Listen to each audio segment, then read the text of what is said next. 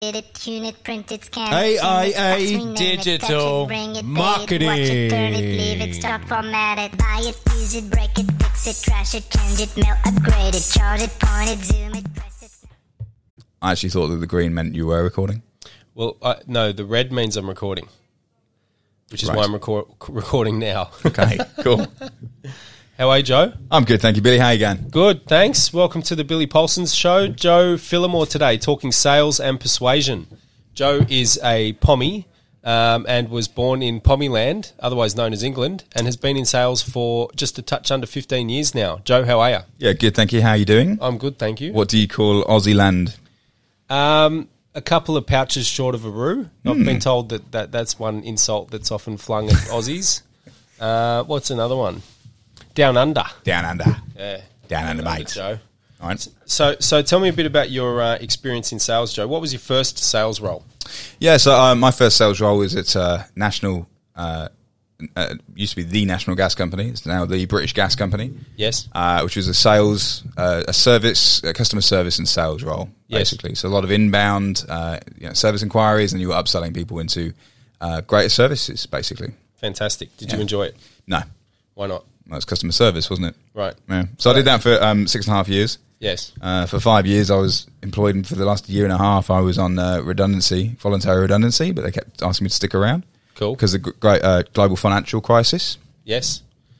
And So wait a minute. Did you still get paid? yes, But did you have to do any work? yes, Okay. they just kept pushing me back. So nothing changed. They kept pushing me back. Okay. 6 months. Yeah, it was right. voluntary redundancy, so it was my choice to leave. GFC redundancy. GFC 2008. I see. Yeah, Yes. right. Kick in the nuts. Yes. And so you were in that job for quite a while? Yeah, 6.5 years, I think. Didn't like it? Nah. But you were there for quite a while? Well, I also worked 3 p.m. to 11 p.m., so that was quite good. That really suited my lifestyle at the time. Which was? Lazy. Doing what, though?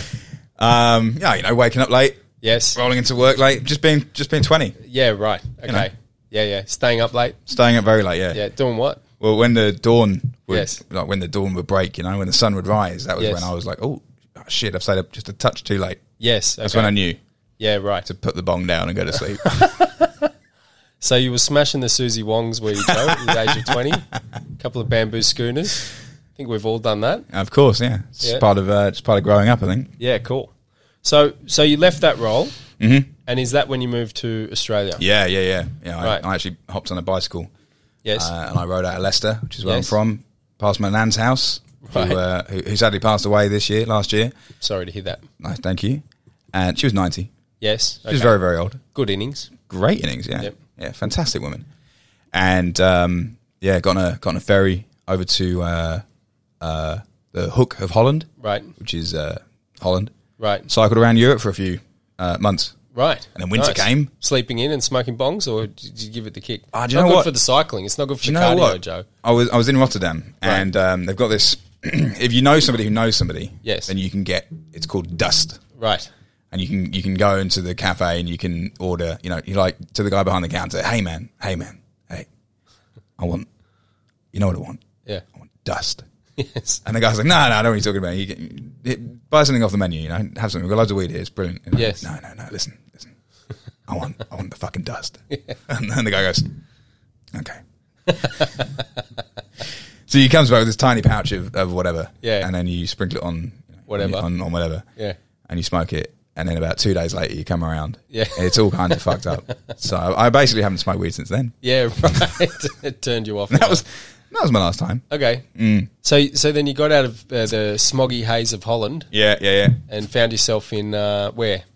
Well, I fucked around Europe for a couple of months Yes. until it started snowing. Yes. And then in Prague, Yes. I got on a plane Yep. and flew to Bangkok, where I spent 6 months cycling around Southeast Asia. Yeah, right. That sounds like a lot of fun. It was a lot of fun. cycling. A lot of cycling, yeah. Right. I do like a week on, week off. You'd Yeah. cycle somewhere Yeah. for a week. You do 100, 200 Ks a day, so it wasn't Yes. over the top. Over like 5 And was this on 10 your hours. own or were you with other people? I was on my own. Yeah. When I actually landed in Bangkok, about 3 days, maybe a week in.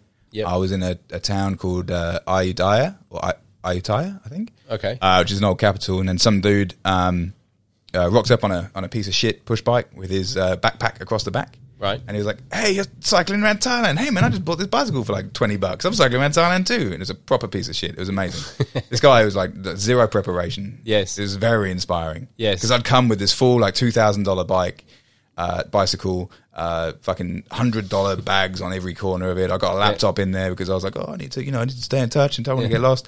I had all my clothes packed in. Yep. Within about a month, I'd shed about 45 kilos of weight off this bike because of the shit that I packed. But I had the tent, I had, the sleeping roll, I had loads of stuff. And this guy just comes along, right, with a 60-litre backpack or whatever that he's had on the plane to go backpacking around Thailand. Yes. And he just gets off the plane. Yes. Goes into the next bike shop he sees and it's like, yeah, I'll take that very, very second-hand bike, please.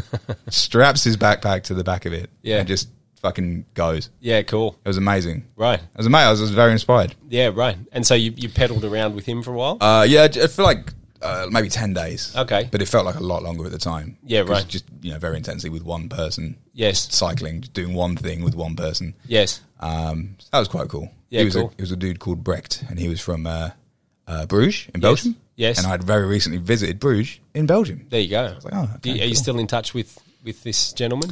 Just Facebook. Yeah, right, Yeah, cool. yeah. They're Cool, like, man. oh, how you going? Yeah, yeah. What's going on? So where did you go from Thailand? Where did I go from Thailand? I got up to Chiang Mai, which is the top of Thailand. Yep. Crossed the Mekong into Laos, I think it is. Yes, Laos. And then met up with a few Aussie teachers from Mildura way, Yes. who were on their Christmas break because it's about Christmas time. Yes. So Christmas holidays in Australia, take 5 weeks off and Yes. get out of the country. Right. So these pissheads were just completely off chops the entire time. Yes. And then there's this slow boat that goes down the Mekong for 3 days. Yes. We bought something like 12 litres of this Thailand rum, Yes. which is like, might have been rum, might have been whiskey. There's something in it. There's something in it. Right. And then the next day we bought another 12 litres. So you partied on. Yeah, we had a good Partied time. hard. Yeah.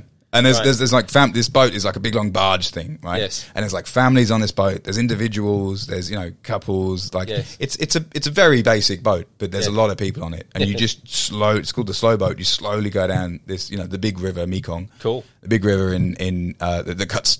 It's Thailand on one side and Laos on the other side. Yes. And you go down this thing for 3 days, Yep. stopping off in towns for accommodation or whatever. Yep. Can't remember how much it cost. It wasn't a great deal of money. Yep. But when we were just at the back, there was like maybe 15 of us at this point at the back of this boat. Yes. Very fucking loud. Yes. Very, very drunk. Yeah. Hissing off everybody else. Yeah, yeah, cool. It was good. It was a fun time. It sounds like a fun time. Yeah, I'll Cool, do it mate. again. Yeah, you would? Yeah. Yeah, cool. Yeah. Any highlights? No, I think maybe just sitting on top of the boat, you pull yourself up on top of the barge where they don't want you to be. And, Yes, where you're not meant to be. Not meant to be. And just, Makes it fun. yeah. Yeah. Like, get down. Like, oh, yeah, okay. Yeah, yeah. And then you don't. And just enjoying, being in the middle of fucking Southeast Asia. Yeah, yeah. No fucking shirt on. Thailand on one side of this river you're on, this big fucking river, and then Laos on the other. It's Yeah, it's nice. a very cool time. Very cool.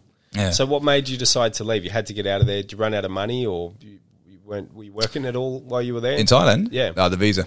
I wanted to obviously see other countries. Yes. But my visa ran out 2 days earlier, so I had to Okay. pay him $20 at the border or whatever. Okay. Yeah. Cool. So I bummed around Laos for a bit. That was Yep. cool. Cycled through. Yep. Got down to back into Thailand, back to Bangkok. Yep. Over to Myanmar, visa run, back to Bangkok, back Yep. to down to Cambodia. So I literally crisscrossed the country like 3 or Wow. 4 times. And what was that like? Like, what was it like riding your pushy? Is this all on the pushy? Yeah, Fantastic. It was wicked. And yeah, right. It Yeah. would have been. Yeah, I it was imagine great. it would have been cool. yeah, So meeting people every day, talking to people, finding other people riding their pushies around, hanging out with them, getting pissed, yeah, getting smashed. yeah. Yeah, yeah, partying on. There was a few times actually like you'd meet other people on the road. Yes. And they'd be like, oh, well, obviously you're a kind of person who does this and I'm a kind of person, so we'll just go together. I'm like, yeah, okay, cool. And 2 days later, you're like, oh, yeah, you are that kind of person. I've had enough of you. Oh, okay. Listen, I'm tired. Yeah. So you go. Yeah. Actually, I'm going this way. Yeah, I'm meeting somebody. Something's come up. I can't do this anymore. Yeah. But the guys, it was cool. Yeah, cool. And then So what year was it that you arrived in Australia? 2013. Okay, while back. Yeah, 8 years this year. Yeah, right. Yeah. Cool. And so why Australia? My brother lives here. Yes. He lives here with his Australian wife. Yes. They had a kid 6 months earlier. Yes. So I was like their first child, so I thought I'll come and check out Australia. Yeah, cool. You know, it's a Western country. You can earn some money. I can go continue traveling Southeast Asia or South America. Yep. But I landed here.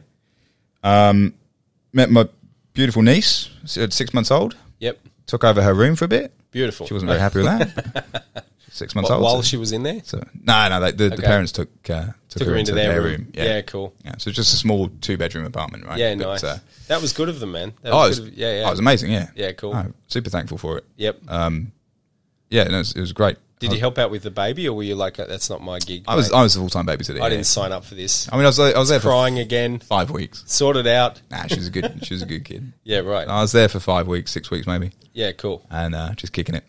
Nice, man. Yeah, it was good. You know, I was just a bit of help and that sort of thing, and Yep. got a job, and inevitably that job was in sales, and actually it was in a directory. Yes. In Sydney, here in Sydney. Yep. So selling this directory space, Right. where the claim was, we've got 20,000 eyeballs on this directory every day. Yep. Yeah, so it's a website. Yeah, cool. So give us $350 and we'll put you in this directory. Yeah, cool. And was that your first experience in selling online stuff? Yes. Yeah, cool. Yeah, and I got the job because I said to the guy, I've got the good sales experience. Yes. He was like, you got that. That's brilliant. Yep. Why do you want this job? And my one-line response was, one-word response was online. Yeah. I was like, I want to get into online, man. Yeah. It's the future, hey? It's the go. Right. Everybody's moving here, right? I can sell anything if it's online. Yes. And and that was it. So 5 weeks later, Yep. when he let me go, because He let you go 5 weeks later? yeah, Well, why? don't know why he gave me 5 weeks. I Right. couldn't sell it. He couldn't say it was garbage product. Okay. But was he letting everyone go 5 weeks later, or just you? Nah, pretty much just me. I'm sure there was other people. So it was a churn and burn kind of operation. Okay. I mean, that kind of says it might not have just been the product, though, Joe. Well, I don't know if you noticed, it wasn't actually on my CV. Were you good at sales when you started? I was when I started. I got better. Yeah. Okay. Yeah. No, but in the meantime, I picked up a job with a digital marketing agency. So this Cool. it's a stepping stone system, right? Yes. You start in customer service, Yep. and I did now in my path. You start in customer service, and you're cross-selling products to people who've already got products. Yes. Or they're calling in to inquire about products, right? So Yes. the aim of the game there is A, not to fuck it up. Yes. And B, to identify in their eyes something that they will need. Yes. With those services. So that was sort of my first taste, and that was way back when. Yeah, cool. Moving then to an online anything. Yes. It wasn't the right step. Yeah, the directory thing? For me or anybody, really. Yeah. Yeah, the directory, not that place. They were big. They used to be big directories. They've all kind of died off a bit now. You've still got a few big ones in Australia, I think, but True Local. yeah, High Pages. Yep. What else is there? Directory. The True Local actually used to be ALS, which my previous guest built and sold to News Corp, David Maimon, Okay. who you've met. Yes. Cool. So how long were you at that second job for, the digital marketing agency? 2.5 years. Okay, Yeah. cool. Chasing a visa. Yes. But at the same time, very, very similar to the role I'm in today. Yep. It's digital marketing. So it was a Google AdWords Premier Partner. Yep. That was their core service. Yep. And in the time that I was there, they branched out into SEO as Yep. well. And then right close to the end of when I was there, which was 6 years ago now, Yes. they started into Facebook ads. Yeah, as well. cool. I'm sure along with, in line with most of the market. Yeah, right. Yeah, Facebook kind of took off Yeah. around that time, I guess. Yeah. Especially as a managed service that agencies started selling. I think it was people. I think Facebook ads were around before then for quite some time. 2007. Right, but people weren't buying off Facebook yet. No. People weren't. People were more pissed off about the fact that there was an ad in their news feed. I think- all of a sudden, I think people weren't advertising on Facebook. Yes. Certainly not in the volume they do today. yeah. And also, like, I don't think consumers were used to seeing an ad on Facebook and then going through and making a purchase from that ad. Yeah. It wasn't what we did, No. then. But then there was the golden time, right, where Facebook kind of was still cheap because not a lot of people were advertising on it and people were buying off it. So some people made bank out of that. Yes, absolutely, yeah. And some people still do today, but it's more competitive for sure. Yes. It's certainly more commoditized. Yeah. So what did you learn in your sales role there? If we were to talk about maybe 3 or 4 main principles that you think are important when trying to persuade someone, what would you say is probably the most important things that you've learned so far? When I was at that agency or so far?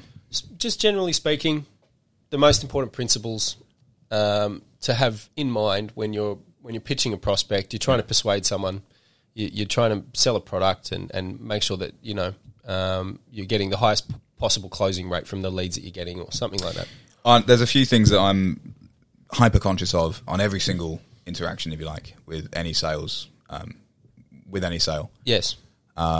Firstly, and I think the thing that I found the most success with, the thing that really clicked it on for me, I think it was for me personally anyway, the number one thing is to be relaxed.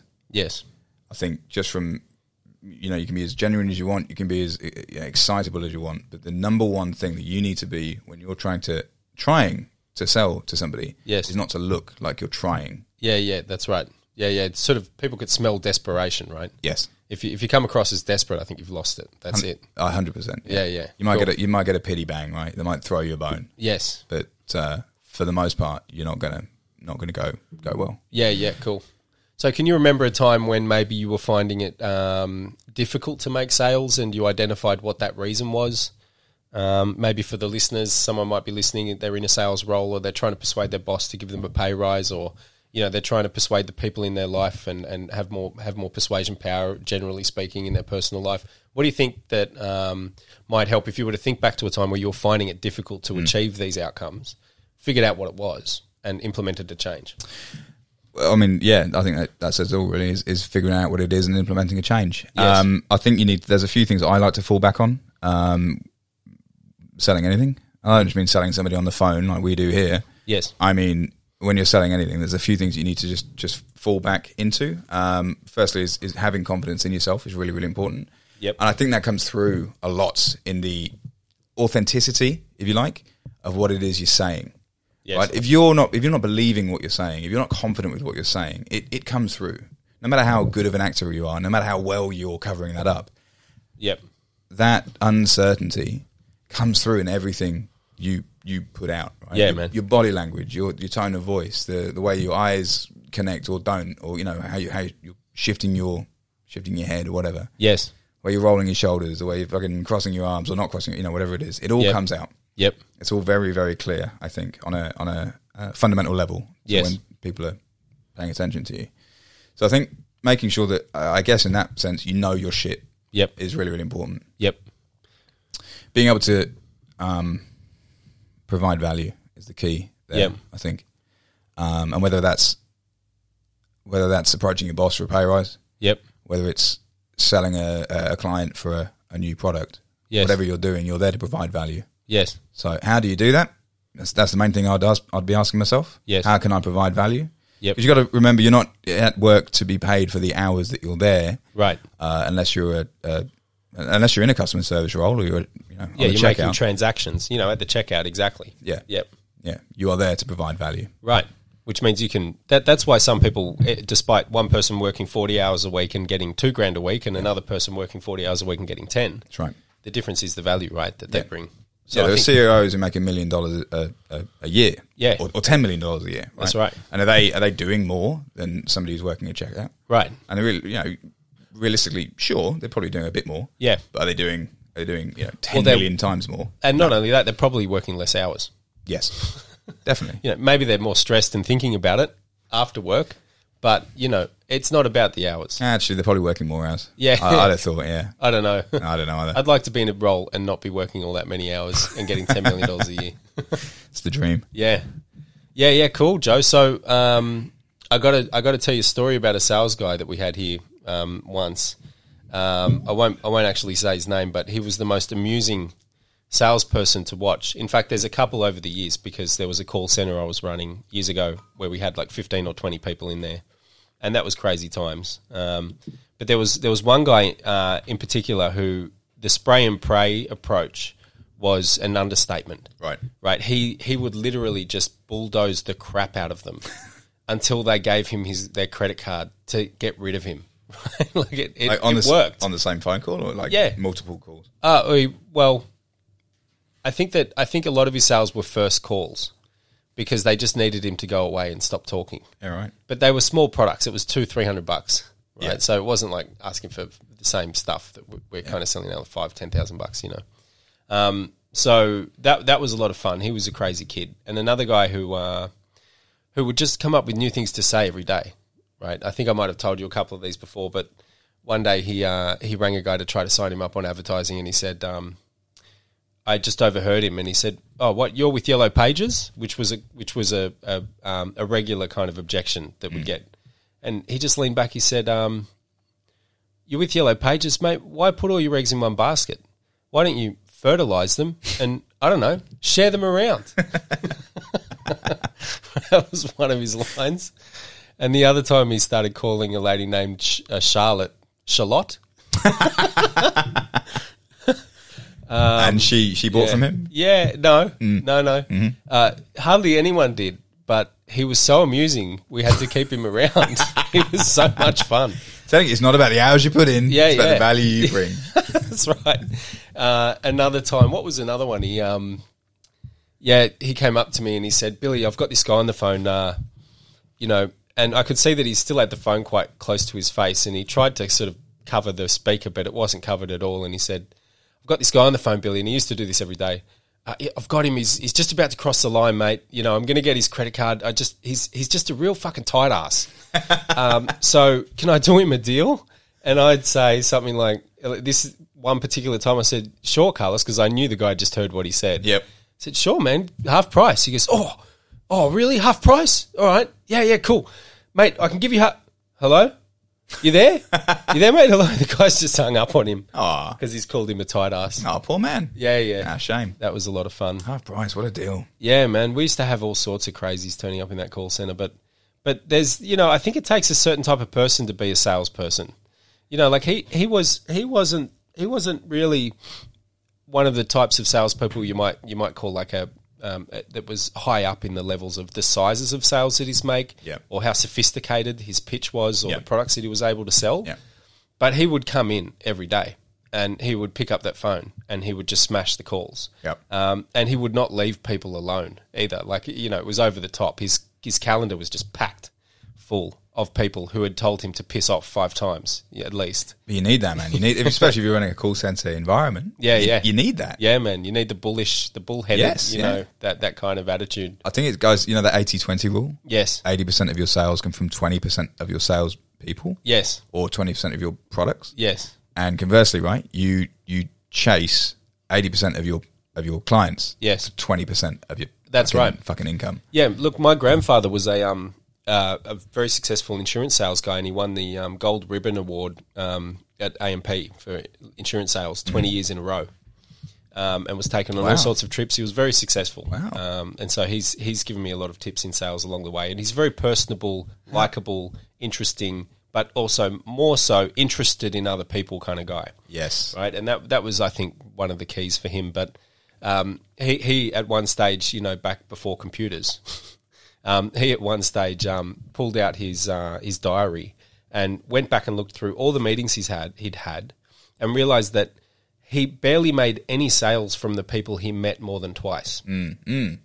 Right, so he made a new rule that he would only ever meet people twice, and his sales went up as a result of that because he stopped chasing these people with 3, 4, 5 meetings, and taking up his time on that. Yeah. So I think that Smart it's definitely selling. Yeah. The China egg is what he taught me, that philosophy where you keep those people in your calendar, to call back. Makes you feel good. Yeah, to give Looks yourself good. some hope. Yeah. There's someone You talk to your sales manager and they're saying, "Oh, what have you got?" Talk me through your calendar. Look, Yeah. let me have a look at it. That's right. And the you just open pipeline. this fucking 200 strong week. You're like, you know what, mate, you're good. You go. Yeah, that's right. Yeah. But also emotionally, you look at it and you go, I've got all this lined up. These people want to talk to me. Yep. You can't be a thin-skinned guy or girl if you're going to be good at sales. No, that's fair. I think that You got to roll with the punches. you got to roll with the punches, man. You need to be willing to feel rejected. Yes. Occasionally. But the best way to combat that is to have more irons in the oven. Yes. You know what I mean? Like if you've got 10 deals lined up and one of them says, "No, I've decided I'm going with someone else," or whatever, it doesn't hurt nearly as much. No. You know, if you're hanging on to that one guy. If you're a farmer in a field and you're planting fucking rice, Right. or wheat or whatever, right? Wheat picks. Wheat, you're farming wheat picks, yeah. Cheerios. Yeah, it's my favourite type of farmer. And you plant all these seeds, right? Yeah. You got a fucking acre. I know nothing about farming, but you Right. got an acre of field, right? An acre or two. Whatever. Yeah. 3,000 hectares. You got your plough. I don't know. You got your plough. You got your cow. Combine harvester. You got your fucking gear, right? And you go out there and you plough your field and you plant your seeds and you turn the soil back over, I imagine, to get them, deep in the ground. Yes. And you wait fucking, you wait a bit of time. Yes. And in that time, you go and plant another field and another one and another one and another one and another one and Yes. so on, right? And you come back and it's been a hot year, right? It's been a real tough year for farmers, right? Yes. It's been a drought. It's been whatever.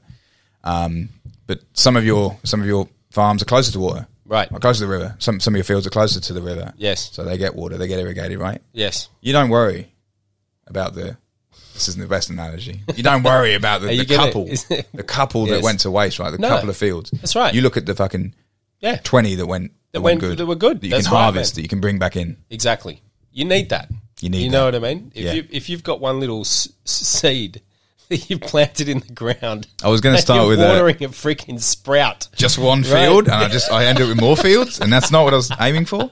That's where It's I a went. fantastic analogy. Yeah, I fucked Joe. it up. No, it was But good. you don't worry about like losing a few seeds. You don't worry think about we get the point. You plant some seeds on the edge of the field and they don't grow. And Yes. it's okay. Fuck it. Forget those.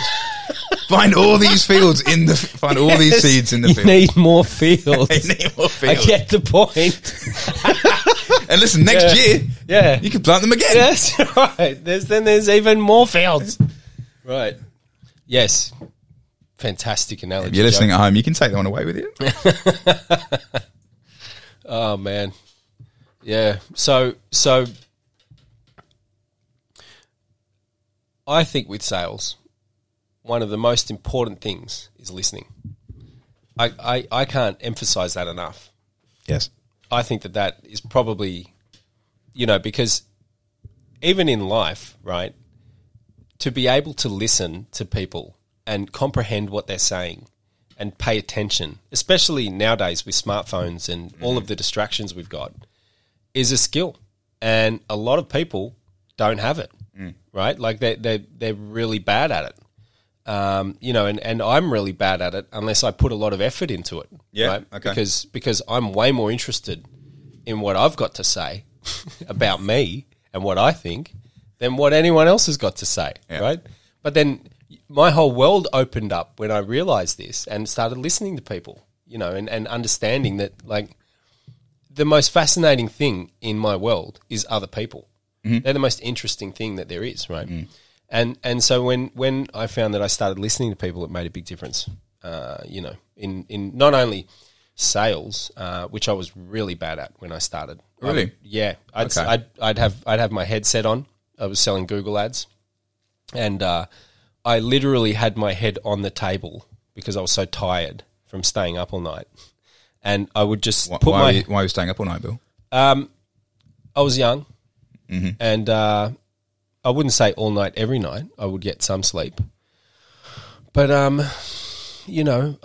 was just partying on, man. I had friends. We'd play video games. I'd go out to pubs. Just kind of paint the town red. It's a curse of the young. It is the curse of the young, but it's also better to be done while you're young. Absolutely. Right? Like, it's better to stop as well before you get too old. You're not going to get away with that if you're 70. No. Right? Like, I mean, I hope one day I might be able to when I'm 70, but I'm pretty sure I'm going to be damn tired. I want to go back to doing that when I'm 70. 36 and I'm tired, right? Like, a lot of the time because of my daughter, who's beautiful and worth it.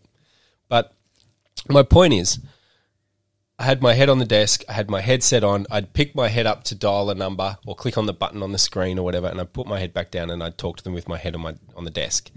But the first time I got a commission slip with some sales on it and I got paid some extra money, my whole world changed.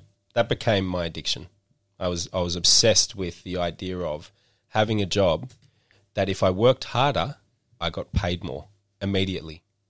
Right? Not if I work hard for a year or two, I might get a promotion and a pay rise. It was like, if I work hard this week, I get paid more next week, right? And that for me was just made me very hungry for more. It's a powerful thing, hey? Yeah, commission. Yeah, Yeah. regular commission. Yeah, definitely. I think month-to-month commission's a tough pill. Yeah, it takes too long. Takes too long. I'm impatient. That's a long time. But fortnightly commission, weekly commission, that can make a big difference. Yeah. So I think that that was definitely a turning point for me in that role, getting my first commission slip, and another turning point for me was reading a book called How to Win Friends and Influence People. Now I still don't have any friends, but I'm able to influence people. I thought that might come up at some point. Yeah, the book. Okay. The book, yes. It's got to come up, man. It's a life-changing book. It is a fantastic book. People underestimate this book. The title turns them off. It's 80 years old. It's 80 years old. The guy's talking about, presidents of the United States that, You've never heard of. That's right. Never fucking heard of. Or the stories are so out of date, but it doesn't matter because the principle's the same. Yes. Right. What he's saying is the same. Yeah. And it's still incredibly effective today. That's right. Yeah. So I think that also the principles need to be brought into context in the 21st century. Like if I call a guy up and I start talking to him about the football team that won on the weekend, even if he's into footy, it's not going to build rapport, right? Because he's going to feel like this guy's just trying to turn up the clock on his call stats or something. That's exactly right. Yeah. And rapport isn't like talking to somebody and having something that you both have in common. Right. And hope that works, that you then become friends. Yes. Right? Rapport is having a genuine interest in people, in somebody, in their interests. And if there is common ground there, then genuinely connecting on that level. Definitely. And I'll tell you also, more so these days, I think, than maybe might have been the case back in the day when the book was written or when my grandfather was selling insurance. People don't have time today, right? They're stressed and they're impatient and they're in a rush. So I think today what builds rapport is being sharp, switched on, not mucking around, enthusiastic, positive, and someone that if you can help them reach their goals, if you come across as someone that they believe can legitimately help them reach their goals, then that builds the kind of rapport that you want to build with a prospect, right? I agree. How do you imbue that into your sales staff though? That's a good question. I think that regular training, and I also think that it's lead by example, right? So, the type of attitude that I try to encourage here, and I think that a lot of sales teams and successful businesses encourage is one of positivity and enthusiasm and energy, rather than fear of consequence. Right, I don't believe in the stick mentality at all. No. If there's someone in this agency that I need to pull the stick out for on a regular occasion, then they're the wrong person for the job, right? And I mean, if you're going to pull the stick out as well, if you're going to do that, if you are that kind of manager who lambasts people in front of their peers and has a go at them, privately or publicly, yes, that person does not leave that encounter, in a good mood. No, not enthusiastic or encouraged. Right. No. There's two ways to break in a horse, right? I'm going to do some fantastic work right now. No, but there is two ways to break in a horse. I've seen a wildly successful accountancy firm, finance firm, run by a guy who would, on a regular basis, pull someone into his office and tear shreds off them, like scream from the rafters at them. And his staff members were legitimately terrified of him, right? And they'd worked bloody hard because of it. Right? Like they didn't want to be in that room. Yes.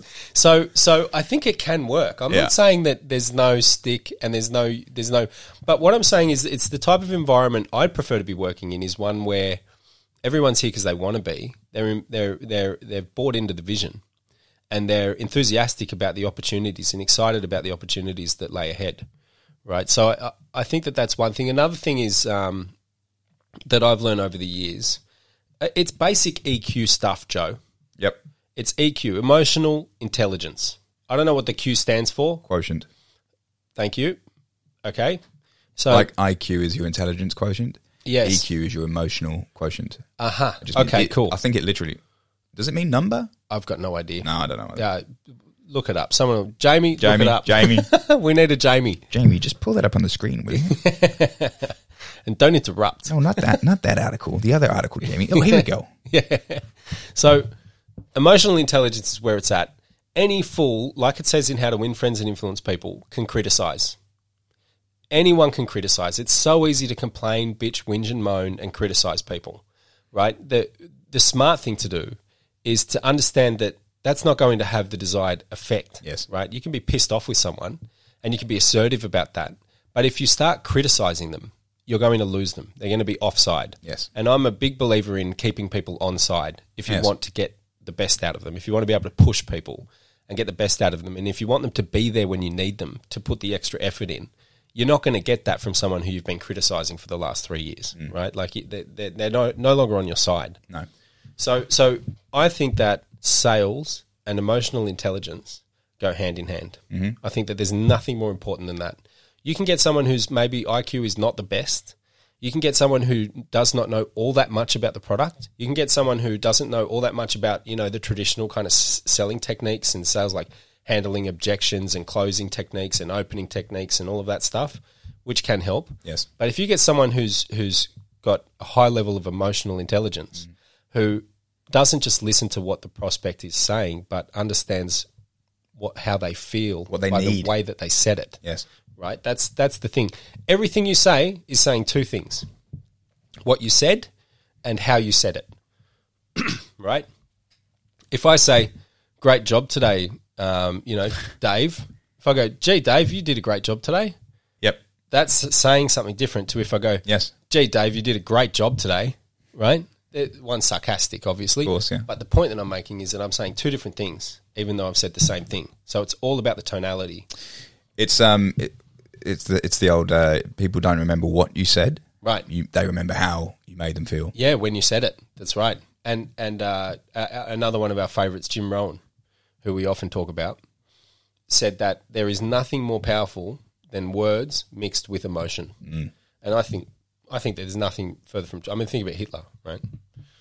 Nothing but emotion, that guy. That was all words and emotion, Yeah. man. And quite a few antics. Sure. His little fro used to flip around like crazy when he... Remember that shit? That was hilarious. I wasn't there. Oh. I'm considerably younger than you, Billy. Yeah.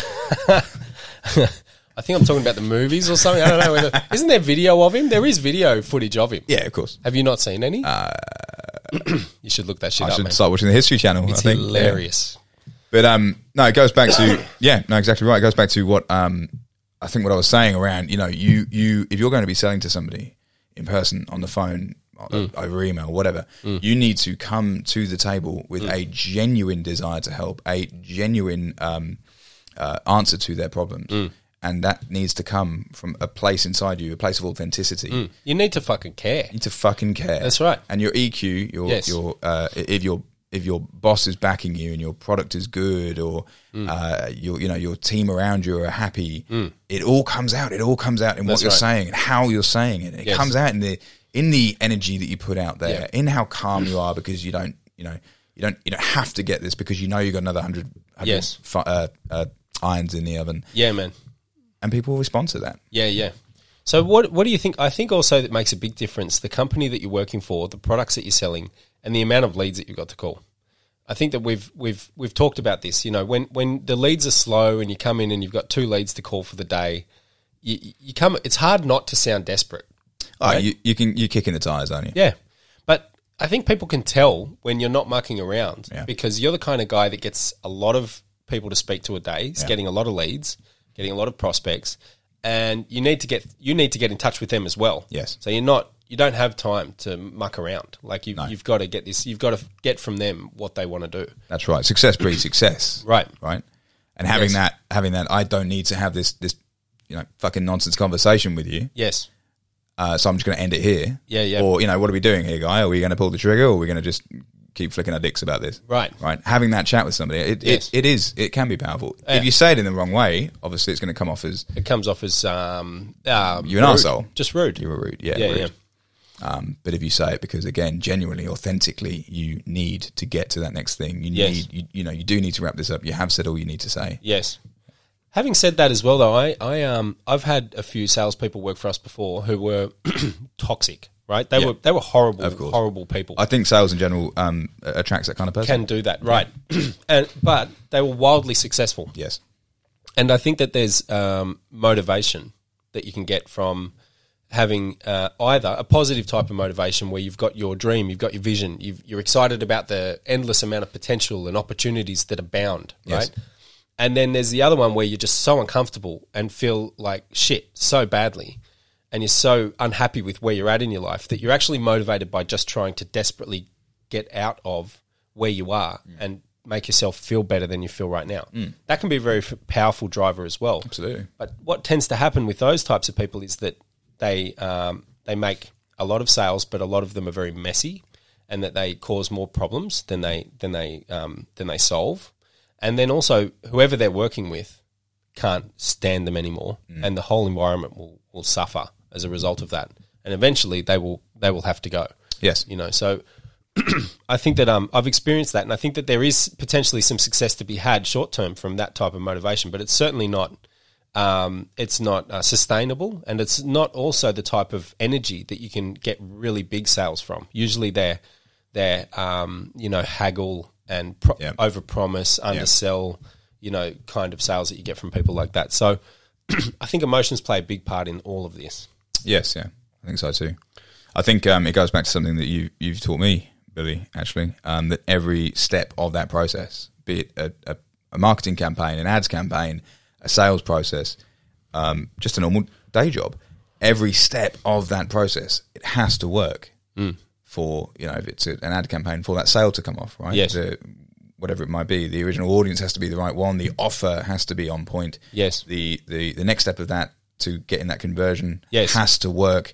Yep. And if there's a contact with the business, it has to be a good experience. Yeah, man. It has to work for it to come off. Every little thing's got its job. And everything affects everything else. Yeah. And absolutely, that's going to play out in terms of the staffing of any company and your co-workers. Yes. And making sure, they are also working together. Yes. It has to work. That's right. There can be no gossip and toxicity, where things need to be out and communicable and open and on the table. Yeah. I think that's crucial. I think it's also something that's very difficult to do when you get above a certain number of, a certain size. Yeah, definitely. Yeah, I think that at a certain point, hierarchy becomes crucial. Yes, you do need that. In fact, in the book *Sapiens* by whoever it is that wrote *Sapiens*, he talks about gossip being one of the main like originators of language. Like, language came about because we needed gossip, and we needed gossip because we needed to keep the tribe in line. Yes. And the moment you got to around by the time you got to around 100 people in your tribe, Yes. Gossip was not powerful enough. Yes. Because it was, you could only remember so many people, you could only remember what they did, you could only care about so many people. Yes. Emotionally, you could only be invested in so many people. Yes. And about 100, by the time you got to a population of 100, Yep. religion starts to take over. Right. So you now have this set of rules, this dogma that tells you how to live your life. Yes. So instead of like whispers behind the Closed doors. fucking hut, behind the closed doors, fucking hut Behind the straw hut. of our ancestors, the clay house. absolutely. Yep. Behind the dunny, outdoors, The hole. the trench. Yep. With your neighbour or your cousin or your sister or whatever, about fucking Jim. Yes. And his philandering ways, right? Which, gets around, and suddenly Jim's getting ostracised by his missus because, And he doesn't know why. no, he doesn't know why, but he does know why. Jim's not happy. So instead of having the gossip of the town Yes. or the village, I suppose, keep you in check. Yes. At a certain size, that stops being powerful enough. Right. So You need an overarching kind of objective moral law. a set of rules. Yes. Right. Yeah. And apparently, from what I've read in certain places, I can't remember where right now, religion played a big part in creating civilizations. Yeah, so right. if you think back to like Greece, ancient Egypt and Rome, it was all centered around that kind of thing. Well, when you've got a lot of people with the Yes. same target, right, the same end goal, whatever that might be, Yes. And religion's a very, very good way, very powerful way of making that happen. Yes. Giving everybody the same thing to look forward to. Yes. The same thing to work towards. That's right. The same, Sunday at the same time to get into church all together. Yeah. It's a really good way of like getting everybody to toe the line. Well, it's also the same boundaries and guidelines. Yes. Right. So it helps people understand how to behave, and I think that, there's plenty of arguments that have been made on either side of this, but I think intrinsically we don't want to hurt other people naturally. But when resources abound, that's kind of a pretty easy thing to not do. It's when you start getting scarce with food and shelter that we no longer really give a shit about that. And we just try to get more for us and ours, But so to bring that back to what we were saying, kind of when things are abundant, when we're all moving in the right direction, when your company, your office, your staff, your desk mate, your manager, their manager, the company owner, the founder, the person that's just been hired, when every single person is moving in the right direction, moving in the same direction, all within that boundary of those, moral ethics guidelines, rule and law. You think I should start a religion here, Joe? Is that what you think, man? I'm growing a beard. I think capitalism is the modern religion. It's the first time in human history that we've been told to. This is again Sapiens. Yes. First time in human history where we've been told to do something. Yes. Go out, buy, consume. Make money. And we actually do it. Yes. Don't fuck your wife. Oh yeah, okay. I fucked up. Yes. Don't steal that. Yeah, no worries. Oh fuck, I stole something. Yes. Yeah, we fell short. Yeah, go buy a new car. Yeah, no worries. Yeah, work harder and worry only about making more money. Done. How good is this Audi? It's great. I'm buying it. I need one. I'll pay it off over 5 years. Yeah. I'll have a loan that's longer than my mortgage. What does Jim Rohn say? He said, man, you can sail straight past zero nowadays, man. Yeah. You can get yourself in a massive hole, right? So, cool. Yeah. So, we're going to do this again, right? Yes. Cool. Regularly, actually. Yeah. Thanks for we work in the same office. We've got this set up here. Yep. It's a really, really cool thing that you're doing, Billy. I really like it. Yeah. I'm really excited to see how this goes. I think it's a lot of fun. Yeah, I think it's a lot of fun. I'm enjoying it. Just past 45 minutes without blinking. I hope that the people listening think it's a lot of fun too. We'll find out. We'll get better with time, right? Yeah. This is very early in the process. If you're listening to this, please feel free to leave a comment, because I don't know if you can leave comments on these things, but if it's possible, leave the comment, even if it's a trolling comment. I'm happy. I can cop some criticism. I'm happy to cop that. Or a like, or a follow. Any attention is good attention, Joe. If you're on Spotify, hit the follow button. Yes. If you're on YouTube, hit the subscribe. Yes. Any attention is good attention. That's right. And we'll do this again soon. Next topic might also be about sales, potentially digital marketing or growing a business. We'll see. Might actually be about sales next time. Yes. If you are listening to this and we have 50 more podcasts in this series, please don't take this to be any indicator of what the rest of them are going to be. They're going to be much, much better. No, I think it was great. Okay. Peace.